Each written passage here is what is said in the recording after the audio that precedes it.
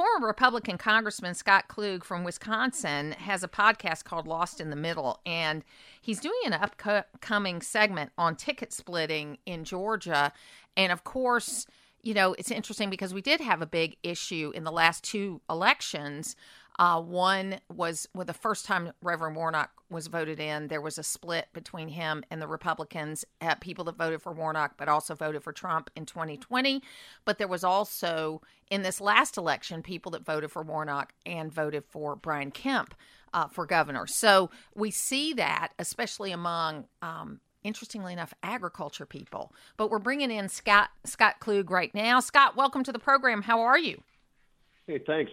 I'm battling a little cold, so if I sneeze along the way, please don't be insulted. So, oh, yeah, it won't nice be. To talk and to you. If I start sneezing, Logan will tell you I do 15 in a row, so it's crazy.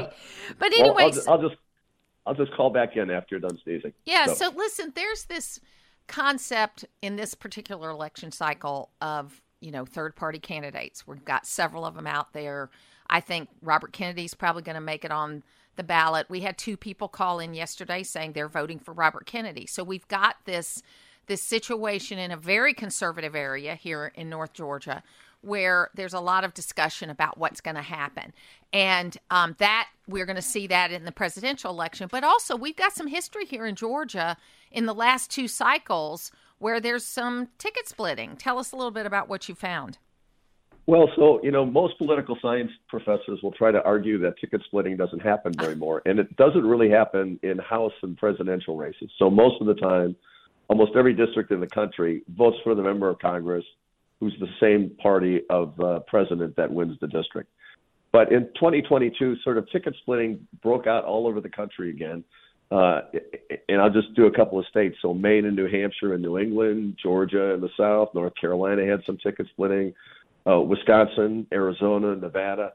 So it's interesting. And you see, I think, a lot of people taking a look at this just because, well, two things. I think to balance out the government, right? So not everybody gets to drive the bus, that you've got to have agreements going on. But I think people are frustrated in some cases where, harder left or harder right candidates make it through the primary and folks are just deciding they can't go with the fringe.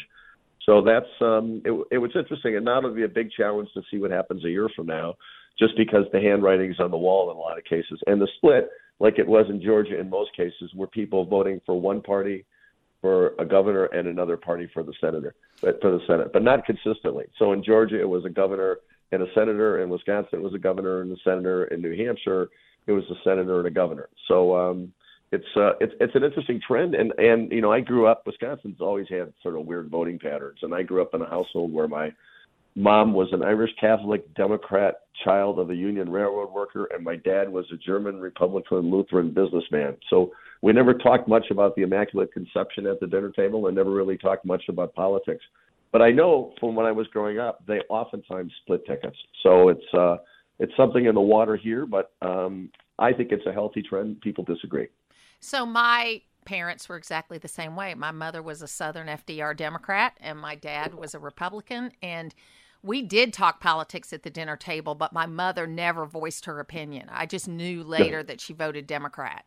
She never challenged my father on what he was talking about related to how he voted. But she, I think he knew, of course, because everybody in the South back then were FDR Democrats because they looked at it as him saving them. I mean, by creating jobs and all of that kind of stuff. Now, you said a couple of things that I think are really interesting. One, you mentioned about the primary, and I ran for Congress in 2012. I made it through the primary and got to the runoff, and I actually am a political scientist. I did my thesis on women's electoral success in the Republican Party. I graduated my first degree in 79 and my second one in 2021. So I had a little gap in there of real life.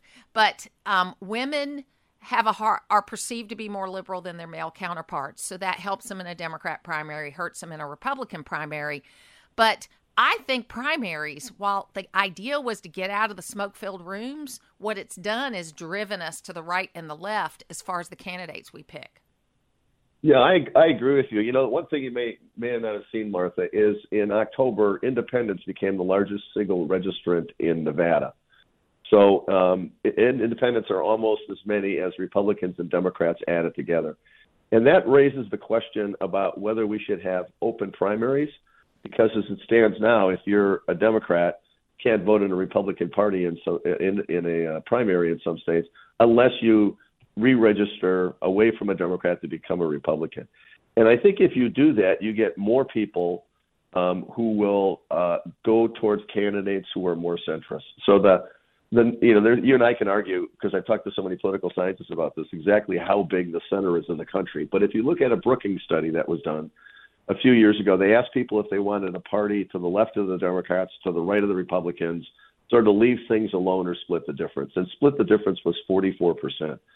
So I make the case that a lot of Americans just, it seems goofy with, during the Kevin McCarthy stuff, I got stopped by people in grocery stores and coffee shops saying, what is going on? I mean, the Democrats are trying to take the stove out of my kitchen and the Republicans are banning middle school books. I mean, who signed up for this? And I think the public at large is really frustrated that both of the parties essentially are in a position now where the extreme has become normal.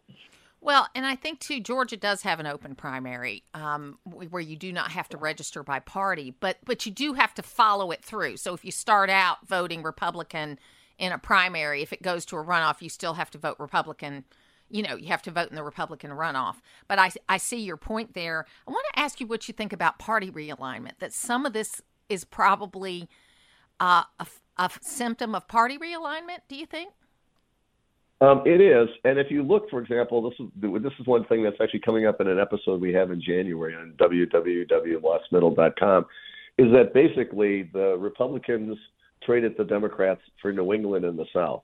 If you look today, George H. Bush could not get elected in his own district in Maine, and Bill Clinton would have gotten destroyed running for governor in Arkansas. So the South is clearly realigned to be much more conservative and much more Republican. In New England, it's hard to find Republicans, although New England has this weird thing where if you look at the congressional districts and the presidential elections, it's almost always pretty Democratic, except for New Hampshire now and then. But if you look at governor's races, they elect a lot of Republican governors. So this will surprise you. I mean, everybody in the world assumes Vermont is Bernie Sanders, and it's sort of a wool socks and sandal kind of crowd. But the most popular politician in the state is a Republican who got elected for the third time with 74% of the vote. So realignment is going on, and it's constantly going on, and you're very perceptive, because I don't think people appreciate the fact that the American political system is much more malleable, much more prone to sort of fits and spurts than I think people think. And Georgia's a great example, right? In 2000, it was still blue. Not long after 2000, it became deep red, and now in about 2020, it's become purple because of the Atlanta suburbs. Yeah, and it'll be very interesting to see, because in 2022, Governor Kemp and Brad Raffensperger were able to get a lot of independents and Democrats to vote for them, so they got those 52, 54, 55%.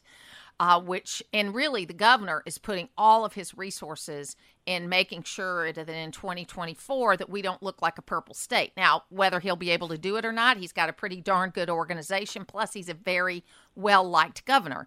I mean, he's managed the state really, really well. And interestingly enough, Brian Kemp came out of Athens, which was a very Democrat area. He got elected as a Republican in a Democrat area initially. Then he got elected statewide, now 4 times. He's been elected statewide as Secretary of State, now governor. But he knows how to get along with people. And that's, even though he's very conservative in his viewpoints, he knows how to sit down and have a meeting with somebody. And if the dirty little secret is appointments, right? When you look at his appointments, he has very diverse across the board appointments around the state. And so he's made a lot of friends that way. Yeah, when we were working on this story, it was amazing because we listened in on a lot of focus groups, which is where they get people in a room and ask them to talk about campaigns. And what you said is exactly what people said about Kemp, that he gets along with people. They give him high marks for being a family guy and his kids involved in everything. The flip side of that was really interesting, I thought, in Georgia, and you'll know this, is that Warnock did something that people rarely do anymore. And look, I was a Republican in Madison, Wisconsin, right? And I could only win that if I held on to the center.